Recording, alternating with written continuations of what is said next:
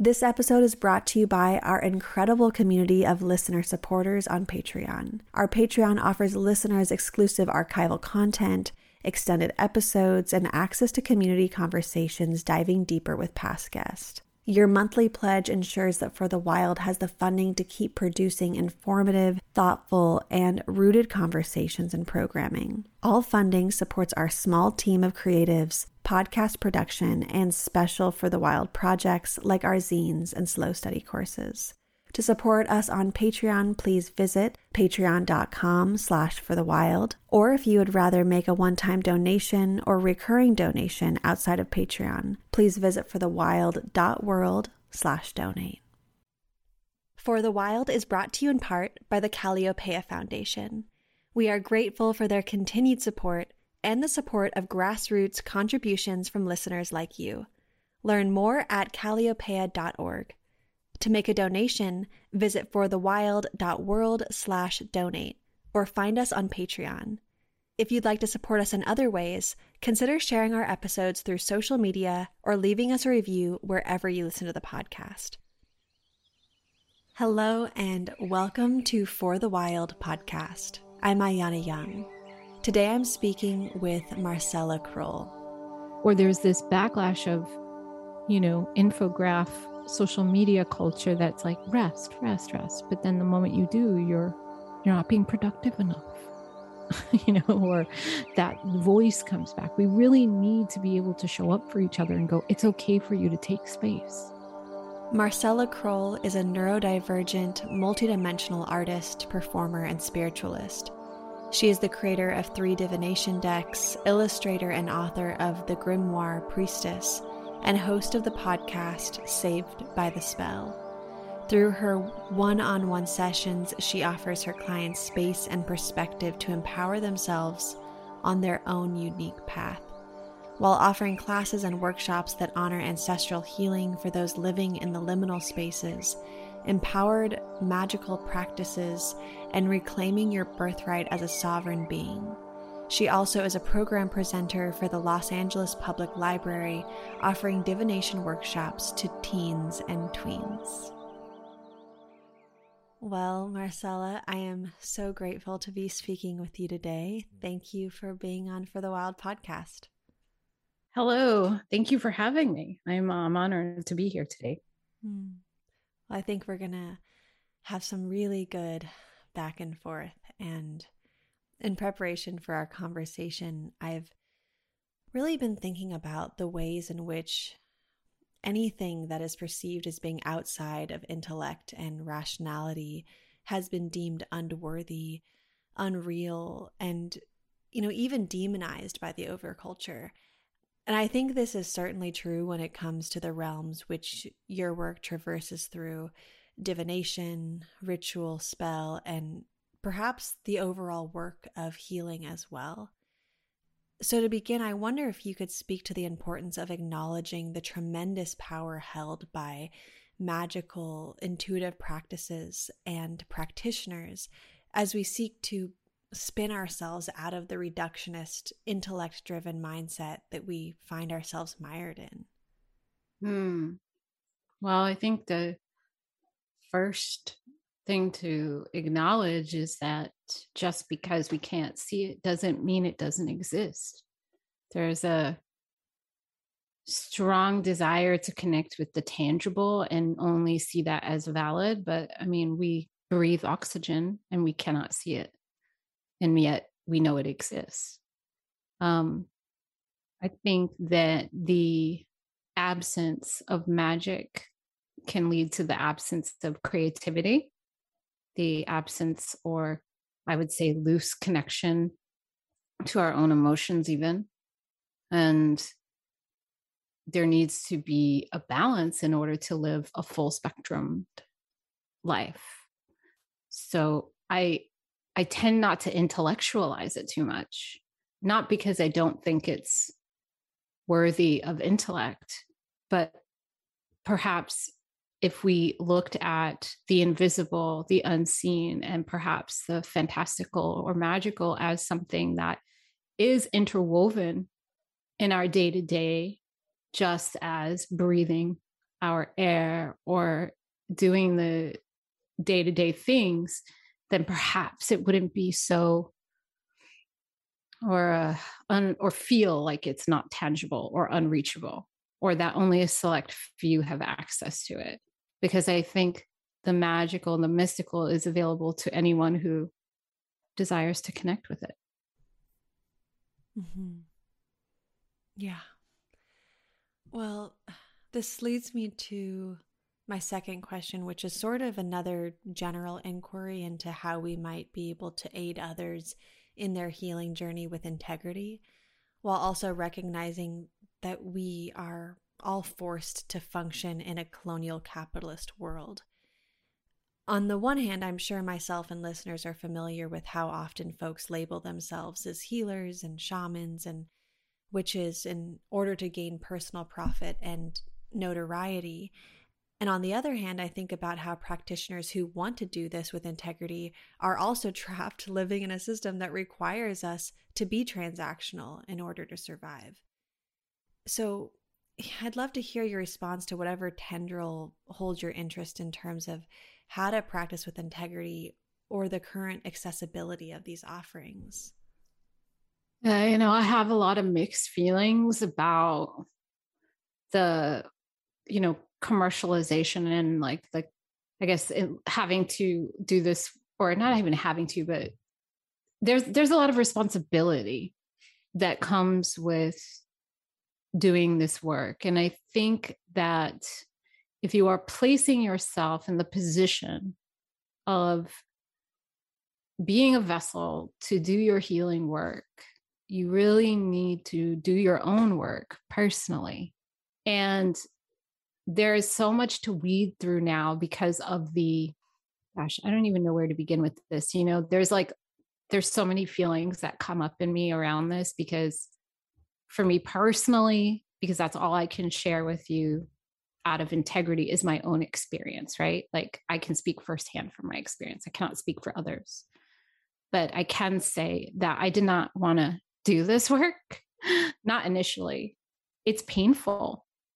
And I think that there are people who are genuinely called to this work. And I think as we are coming out of a dying, decaying capitalist colonialist society that is crumbling, but we're still existing in it, but it's still falling apart, there is more of a call for people, for healers to rise up and create community and create offerings and space to help other people grow and evolve through these changing times. And because of the nature of the way our society as a whole works, there needs to still be survival, right? We can't do everything for the good graces of our, just because we still have bills to pay and, rent to cover or mortgages or mouths to feed. So yes, there's this desire to do this work, but also have to take care of yourself. Now, I think during the last 18, 19 months, yes, we saw an increase in people leaning into healing work or self-proclaiming these titles, which they have not earned or had the life experience to go through, and claim them. And it's kind of a challenge. It's a challenge to navigate that when you're hurting as someone who's seeking help or support.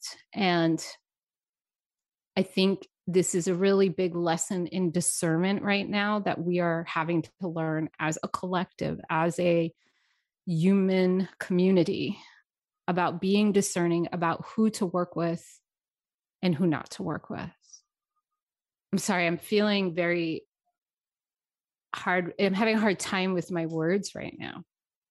And I'm just putting that out there because some of these things I can't speak for a whole collective. I can only speak from my own experience. Do I think there's a lot of, maybe people who are capitalizing and doing this work without integrity? Yes. Do I think there are a lot of people who are in their integrity and authenticity? Yes. Do I think people feel the need to be pushed to some level of expertise before they're way before they're ready? Absolutely. And that's why it's of the utmost importance for as individuals to continually be checking ourselves and going, okay, maybe I'm going towards this for the wrong reasons. You know, we have to go forward and then we take breaks. We have to turn the proverbial mic, if you will, over to others who have a voice or have something to share about how we're going to thrive during the decay of an old system. And I hope that gives some clarity to that question. I just have a lot of feelings that I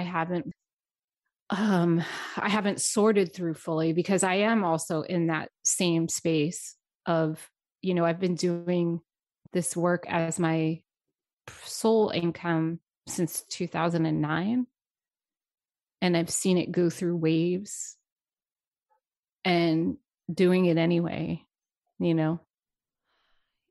Just hearing your personal experience is valuable to understanding what healers go through when they're trying to live into their purpose and skill and also survive in a capitalist colonial system. So, yeah, I do feel that there was clarity, and I appreciate you sharing personal experiences that you have to navigate through. And yeah, another topic I'm really eager to explore with you is the intersections of algorithms, divination, and social media. And this is a topic that I've really only begun to think about. But for reference, I've noticed that with the rise of social media, especially Instagram and TikTok, I see more and more folks giving generic readings and claiming that if you've stumbled across their video, the message is meant for you. Yeah. And yeah, so I'm just curious to hear your thoughts on this in terms of ethics and the energy of the cards, and whether or not we should view algorithms as some sort of magical conduit in themselves. Yes and no. I mean, again, it all comes back to discernment, right? Like, if you know your own energy, if you know how you feel, right? Like, if you know what you're feeling like, and then you open up an app and, like some random TikTok comes up and is like, oh my gosh, if you're seeing this on this day, and you're like, oh my gosh, I am, right? Like, check in and go, and you will know within the first 3 seconds, is this for me? You can ask yourself that internally. Is this really for me? And you will get a yes or a no. Yes, there is this rise in, you have to be also, again, discerning and good at just looking at things as they are. If you open up to an account that is showing you something, they haven't actually shuffled the cards, they haven't actually pulled them, they're just holding one up. Really, like, did that person really tune in? There's definitely been times where I've been pulled in to a reading, via TikTok, because I'm in the algorithm, right? After liking a certain type of video, I'm now pulled into this algorithm of collective readings, right? And we can tailor the algorithm, by the way. We can tailor it by what we do consume and what we don't consume. So I do suggest periodically going through your accounts and look at what are you mindlessly consuming, and go through and do some editing and some energetic housekeeping, if you will, through those platforms. Sometimes they do hit, but again, the key thing is they're not all going to hit. They might feel urgent. That's the other thing. Anything to me that screams urgency or fear, I usually shut it down right away, because that is not the kind of anxious energy, that's reading fear. That's not reading the soul or the spirit. Now, does it mean that the reading has to be light or positive? No, it doesn't. It can have depth and feel a little intense. But anything I feel that is truly a message for you is going to hit you or land in a way that you feel it in your heart. Or maybe your shoulders relax and you go, okay, I need to pay attention. Anything that's making you feel like you're on edge or you're being baited, it's just drawing your attention, is just that. So I think there used to be more magic in the algorithm. But with the influx and the rise in popularity of anyone with, a divination deck or people that can go live and just do readings, you're going to have to sort through more things, right? Just like we have to sort through where we, source our food from, if you get your hair done, there's a bajillion types of hairstylists. I'm just using that as an example because it's like, think of how many salons, barbershops, and boutique kind of salons are out there. You have to use your discernment, right? Find out who you like, who resonates, who's going to give you the feeling of, what you need. You certainly don't just blanket statement them all. At least that's just my, take on it. Mm-hmm. Oh, it's so helpful to hear you speak to this because I'm sure many listeners have been in these situations where it's hard to discern and decipher what to trust. And I think a lot of that is learning how to trust oneself, which is, I think, so much of what you're speaking to is checking in and saying, is this for me? And what does this feel like? And definitely the overculture has done its darndest to make sure we don't trust ourselves. But I've also been thinking about how unfettered capitalism will really profit off of whatever it can, even that which it used to demonize. Just thinking into how many ancestral knowledge keepers were burned during Europe's witch hunts. And now we fast forward to a place where the title of witch is becoming trendy. So right. I just wonder what your thoughts are on this shift as someone who has been working in this realm long before it became clout worthy via social media and maybe even mainstream. Right. Like, absolutely. I have a lot of opinions on that. And when I first started voicing my opinion about those things around 2012, I would get a lot of like, you're being a gatekeeper. And, I get a lot of pushback, but it's unbelievable sometimes to me because the words don't really hold what they mean anymore. They become fashionable or like an archetype. And as someone not only like being kind of in this line of work, not intentionally at first, being pushed into it. And then, finding out only like 5 years ago, I was reconnected with my biological father, who I did not know growing up. So I was disconnected from my lineages on his side.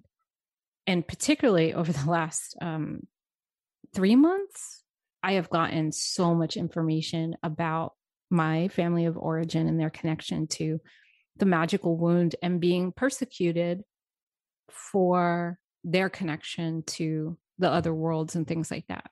My great grandmother was institutionalized in the 30s for seeing things, but also being in an interracial relationship in which she had my grandmother in an asylum. My grandmother actually read tarot cards at Woodstock, and she did makeup in a mortuary. And she'd like, hear dead people. And these were not celebrated things. These were things that were hidden. These were things that got you locked up in an asylum to birth your child. And that was not that long ago, the 30s. So, not to mention all of the other generational traumas in my varying lineages that could not have their practices until the 70s. I have, my mother is Italian, Portuguese, and even has some Coptic Egyptian descent. And then my father is Wampanoag tribe, Irish, West African, and Filipino.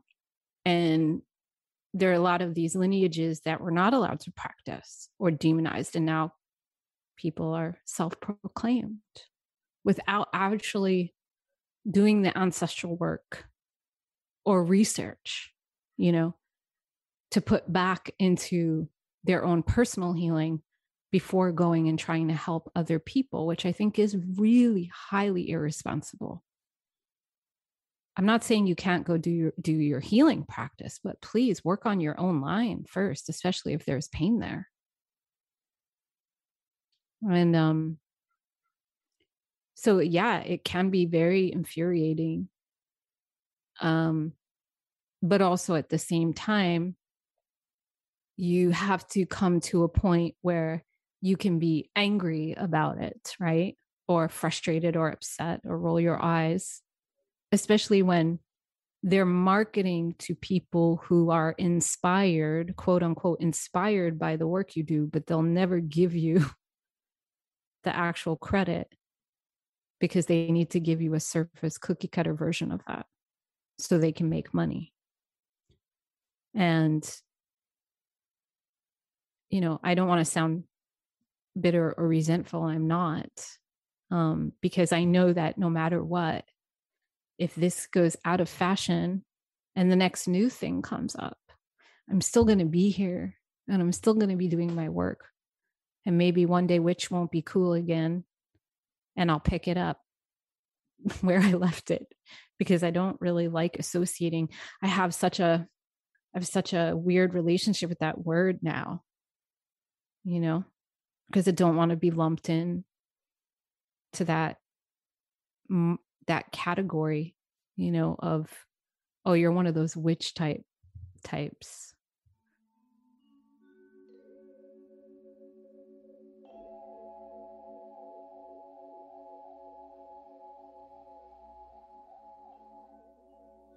There's a path you've never seen, there's a place you've never been, and we're going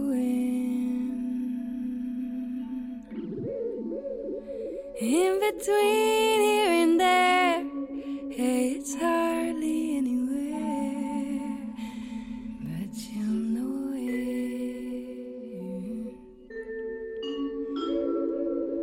Yeah, you'll know it.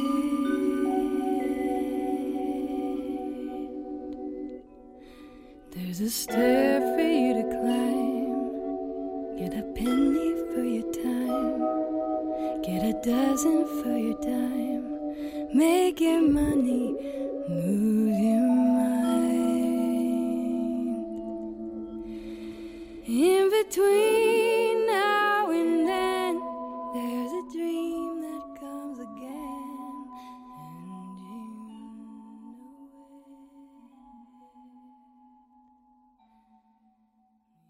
it. I would like to move into a conversation on ancestral healing, which is how I originally came across your work. And I think about this topic in connection to our deeply human desire to belong, and how so many of us with disjointed families want to heal this lineage, and in doing so are grounded to the earth and each other in a way that has been lost with modernity.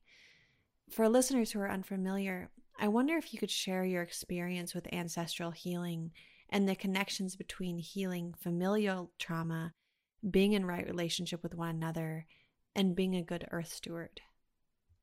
I have to say that growing up, it was really, I had a really violent childhood, early on. And then I also had this very So my mother is an addict and, you know, party monster and would like follow bands and stuff. And I'm telling you all this because this is with my origin story. When I was very little, I would spend a lot of time with my grandmother, and I had this very like insulated Italian Catholic, like Italian American Catholic world that was also deeply connected to some darker, I would say, activities, you know, nefarious dealings and things like that. And I was surrounded by this identity that was pushed on me of being like, you're Italian American, and all of these other things about me were erased. As long as I was in that presence. And there was always this part of me that knew I was other. The way people treated me as though I didn't belong, but like I was an inconvenience. And I had very strong ties and connections to spirits and things like that at a young age, and no one to really talk to about it. And I always would connect to this idea. I was like, this isn't all of me. And so my journey early on to discover who I was immediately met with this feeling of being other than. And my only connection to feel at home in this world for like, and think of it as like a little kid, a little girl, like 4 or 5, was to think I was from somewhere else, because I never felt like I belonged. As I got older, the search for myself turned into the annihilation of self because of that disjointed feeling and not feeling heard or understood. Having dreams about people that I've never seen. And being told that you're delusional, even though you're in a family and you don't look like anyone. Fast forward to years of trying to find the biological link, because I never knew my father and there were no answers. My mother was not helpful. She was very abusive. And digging up information and doing, controversial to a lot of people, but DNA tests, and hiring private investigators and having my questions answered through some forms of science, but then also having no answers because they all led to dead ends. Magic and my art have been the only things that have been consistent in my life, and my connection to creator, universe. Those are the only things that I've felt deeply connected to consistently. So I turned to the invisible for support, because none of the humans, adults around me, were capable of being that support. And I grew up in a city, so I didn't really have a connection to nature until I got older. I actually didn't have a connection to nature until I moved west in 2006. And that changed some things. But it was mostly, I was determined to figure out, why am I like this, and do ancestral healing, whether or not they were present, because I knew they were present in spirit, even if I did not have the physical beings around me or the stories to start with. I said, I can still connect and give back healing, even if I don't know who they are. And through that process, and using my own creativity, one of the things I did early on was I drew a drawing of a tree, and I wrote all along the tree, like the names of my mom and like a few other people that I knew their names. But then I wrote all over the tree in the branches, I wrote ancestor, ancestor, ancestor, ancestor. And made an altar, because that's what I do. I use magic in conjunction with my physical life, right? And through that process, I created an ancestor altar and got a candle dedicated to ancestors. And I kid you not, like within, I think that candle burned for like 3 days. And after years of no information, when that candle finished, all of this new information came to me. Relatives. And it was just like, breadcrumb trails. And it only piqued my curiosity to keep going, you know? I started to get information. I started to get names that I could add to that tree and other things. And I continued to be dedicated, even though I couldn't see them. And even though I knew that there were good and bad on all sides, it felt very important. Move forward, you know. I find my biological father on accident. Move forward. I find a cousin who gets me letters that are from the woman who took in my grandmother and the woman who took in my great-grandmother. Fast forward to August, I'm out on my ancestral homelands, at least for some of my ancestors, not all of them, eating traditional food, crying, because there's something so familiar here. So I think that it's so important for us to go into our root systems, whether or not we know them, whether or not we believe them good or bad or whatever in between, and send that healing down the line so that we can show up, so we can be a good ancestor to someone else. Because there are so many of these lineages that have just gone forward and have been selfish and have not left a legacy. And legacy does not mean, you know, a mansion and $1 million. Legacy is, how are you going to leave the earth? How are you going to leave this world? How are you going to leave the structures? Or are you just out and you're going to hand off that responsibility to who's next? These are the things that I think about that no one in my family has ever thought about. Why? I don't know. Maybe I just don't want to come back, you know, reincarnate again. Maybe I don't want to leave a mess. I'm a firm believer in leaving things better than you found them. It doesn't have to be perfect, but you can always do better. That's a really beautiful sentiment and something I really want to live by. And like, yeah, I remember this one conversation I was having about, I think it was with Stephen Jenkinson. It's like, how do you die well? Well, you have to live well. And I think that, I don't want to leave a mess behind physically, psychically. I have thought a lot of times to myself that the intergenerational trauma stops with me. And I felt really this kind of strange confidence in knowing that I don't want to just keep passing along ancestral pain onto the next. I mean, there's so much pain already in the world, which of course is, you know, it's coming from generations and generations of this type of disharmony, or I don't really know the words for it, but Right.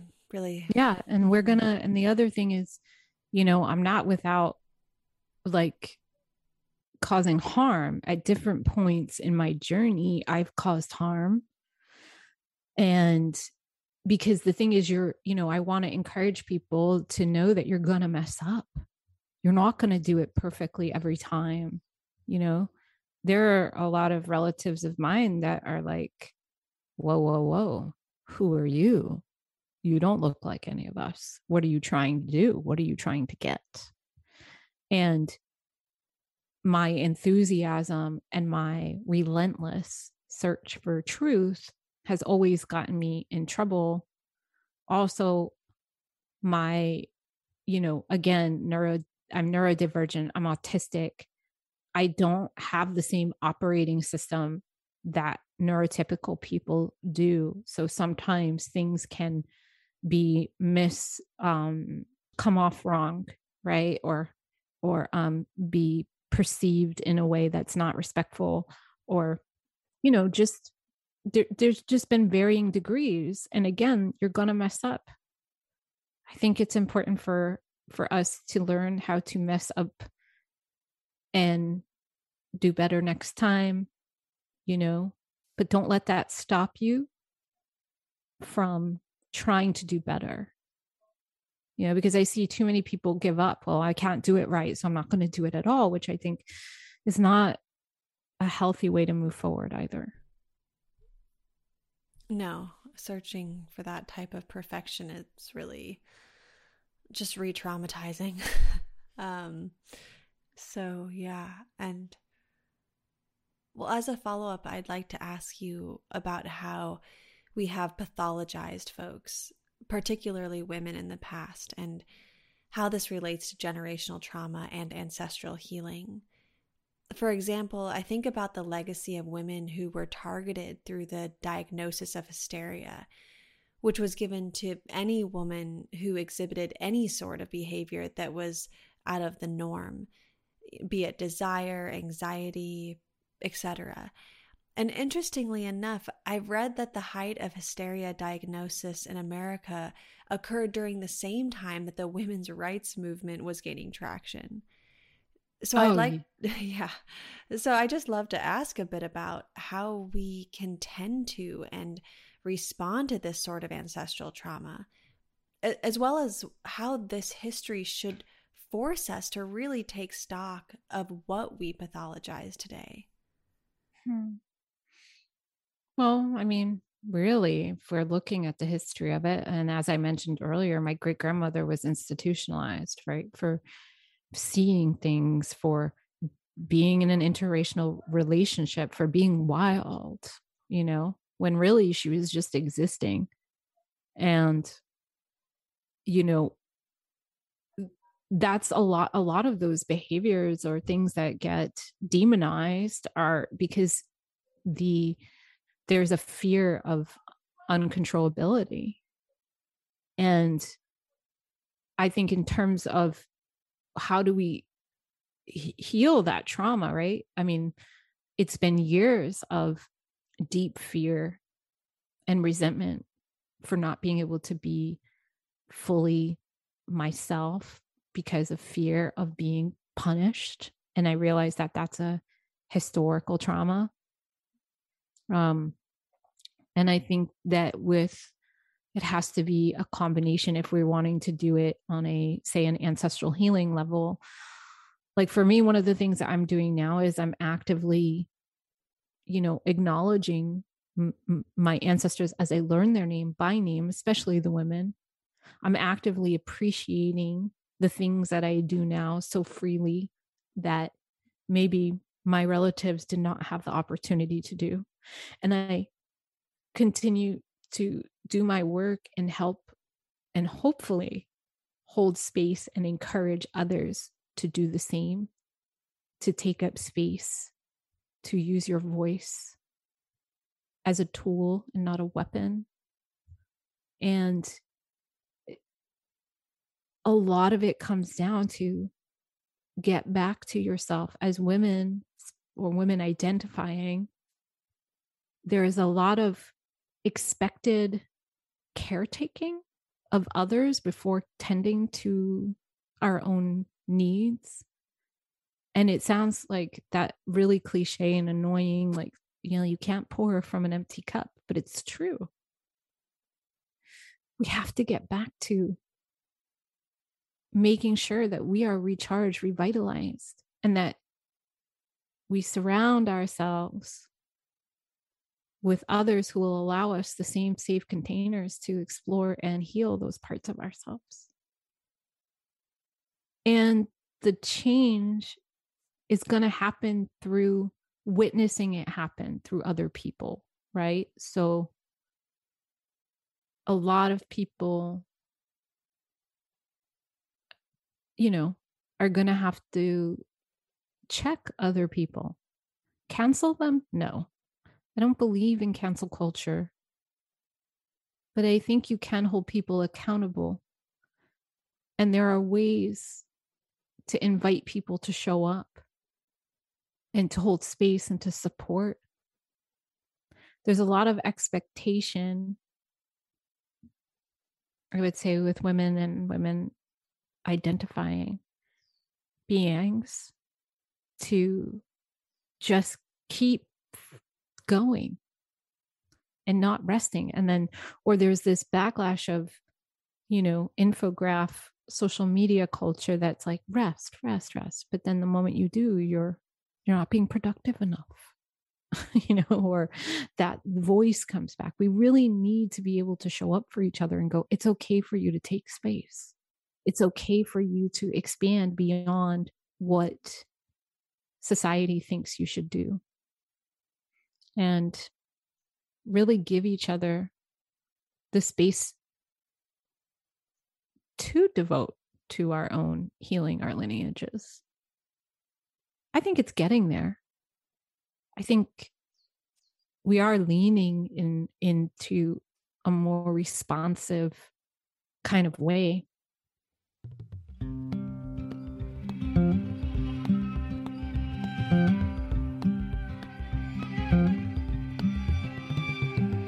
Barefoot in the forest, following the raven, a path I have not taken, calling out into the darkness. Have you seen the blackbird? Silent is the answer. Oh, night sky, with all your open eyes, how far have you seen?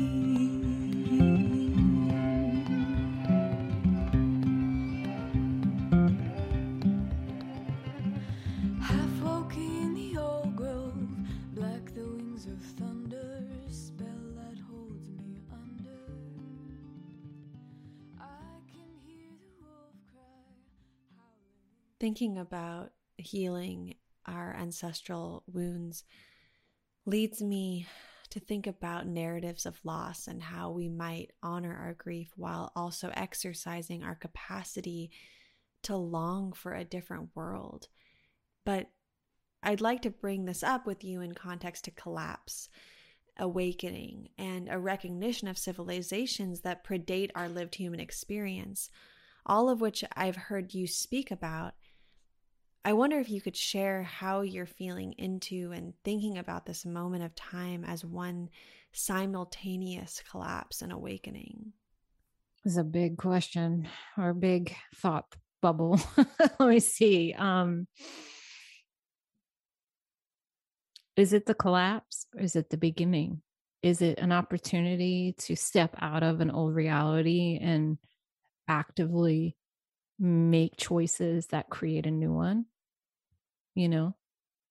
This is a cycle. Things get built, things decay and die. And we can grieve what is ending, not because we're sad about it, but because it's a natural. We all got really, really good at doing the thing. We all got really good at living in, not all of us, but you know what I mean. We all knew what to do.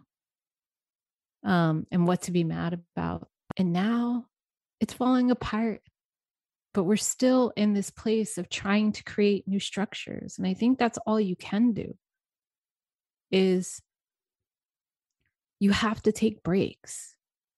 If there's anything the last 19 or so months taught us was that not everything has to operate on one speed limit.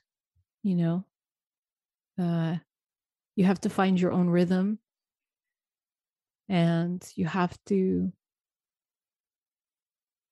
give yourself, we have to learn how to grieve. A lot of our society is so afraid of death that we avoid endings, and we can never truly start fresh without those endings. I'm excited am I excited about the pain that some are experiencing in this collapse? No. But am I excited for there to be fresh pathways and ways of living that are more sustainable, that are possible because other ideas have started to generate and come to the surface? Yes. I think the thing that has really struck me is none of this is defined. This existence, this collapse isn't even defined. We have no idea what can happen. Yes, we can get clues and we can estimate and we can pathologize about what might happen or how things are going to go. But I think the escalation of the destruction of this old world is also leading to new and innovative ideas and leaders and thinkers and creatives that have even more brilliant ideas about what to bring in. So we can choose to be in despair, which is understandable. And we can grieve, which we should. But we can also leave a little wiggle room to invite in some fresh energy and some new perspectives and balancing the scales in all areas. But we have to make those spaces available by not doing the same thing over and over again. Giving different platforms to different voices, not taking things that are not yours, and doing what you're good at. So, I don't know, we're here, right? We keep showing up, we keep waking up, we keep doing the thing until we don't do it anymore. Thank you for simplifying, but in this just enormous existential quandary. I think it's so relieving just to bring it back down. I know I can get so overwhelmed. And it's like one foot in front of the other. Do what we can. What else can we do? Like, right. What other option is there? And I felt really nice to hear you say that. And you're really open about your experience being neurodivergent, and I think it's only been fairly recently in which these recognitions have been honored.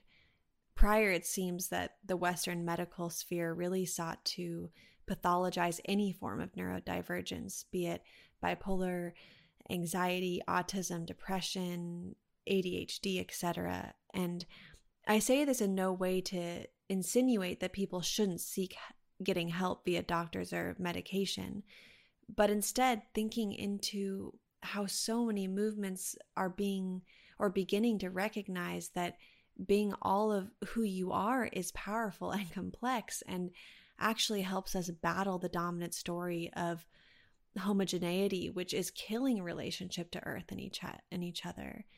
Mm-hmm. So could you speak to your own experience here and how you'd like to see more spaces reclaim and empower neurodivergent folks? Well, that is where I love the kind of communities that I've found through social media, is finding like connection through neurodiversity, through those platforms, different creators and expressions. And I think first of all, just, to really connect it back, it's like we really are, for me, I don't think diagnosis is, because I want to put this out there, because a lot of people, I do think self-diagnosis is important, and I don't think it discounts, your diagnosis isn't discounted because it's self-diagnosis. And it's really like having a different operating system. And it comes back to really learning what our own frequency is, right? Like if we were all I don't know. I like to look at it like, you know, like record players, like you can play like 45 speed or 33, right? Like we're not all one speed, right? And so life doesn't operate that way. I would love to see more flexibility in the world for, and safe containers, I guess, for expression for neurodiverse people, and a little more and that's what the, you know, we're going to get it, we're getting it with like the, you know, the fall of capitalism. People cannot work the way those structures were, not if we're going to survive and make it as people. And I think the more people that embrace neurodiversity as just a part of their operating system and not as an issue or something to be seen as faulty in their system, the more we're going to see spaces and places that cater support and nourishment to individuals and groups that have these kinds of connectivity, and not pressurize them to mask or fit in ways that cause them greater harm and greater pain. And I think you're going to find that more and more people, because I've noticed it for sure, that more and more people are going to start, you know, claiming and owning their neurodiversity, because it's like they get to claim all the parts of themselves that they had to put to sleep. You're going to have a lot of people grieving their former self for not having the support, you know, all the things that they could have thrived in before they knew. So I hope there are more spaces and places and people learn the language of neurodiversity. That's definitely a big dream of mine, to see that be more accessible. Mm-hmm. Yeah, absolutely. Well, you know, recently I've been asking this of more and more guests, which is that I think we have seen just how difficult it can be to change people's minds. That the conditioning we subconsciously go through in some societies is incredibly strong. And so I bring this up because I'd like to ask you about the importance of magic, or even trickster energy, in working with a culture that has proven itself committed to a way of thinking that is ultimately detrimental to the collective. So as we come to a close, I'm wondering if you could speak to where you see magic's place in the world right now, and how this practice can free us from conventional thinking, or perhaps just thinking into any sort of offering and work that enables us to unravel some of our beliefs. Believe in yourself is the first thing that comes to mind, and not believe in yourself in this, like, I believe I can do whatever I want, but believing in that deep knowing within you, that truth is so relevant and so potent for being open to the possibility of shifting and changing. I think a lot of what magic has to offer and has to do in this world is it creates a space to make the invisible visible, which is what, as humans, we so desperately want proof. And if we can get ourselves to believe that the only proof we need is in our own knowing, then that is part of the magic right there. I think magic is a huge part of what is going to help us transition from a dying capitalist society into the next existence, whatever that means. I want to like ask if anyone, even if you're doubting magic, even if you're like not a believer in what you can't see, just take a moment to think, because at least one time in your life, something happened. It could be, doesn't matter how big or how small, but there was something that happened that you could not explain that brought you some kind of connection to the invisible. If you have one even breadcrumb of a memory, then you can believe in magic. If you have the ability to allow yourself the belief that anything is possible, then you have the ability to shift your perspective. I think we get so caught up because we've been traumatized and conditioned to be in fear that there is no wiggle room for options. And, you know, just to say that something that really helped me shift my perspective, and it's not bypassing and it's not wishful thinking, was learning about, there's a practice called timeline jumping, where you shift your vibrational orbit, because our existence is constantly forming and destroying and reforming and destroying. And our existence matches those vibrational frequencies, that we can shift our timeline. Does it mean we magically manifest a new life? No. But can we give ourselves permission to go, oh, you know what? I want to redo, I want to restart this experience. We can do that daily. Even doing that is magic. So if you're left with anything from today, if anything that I've maybe shared has connected with you in any way, I hope that it is permission to get back to your magic, no matter how long it's been since you've believed or experienced it.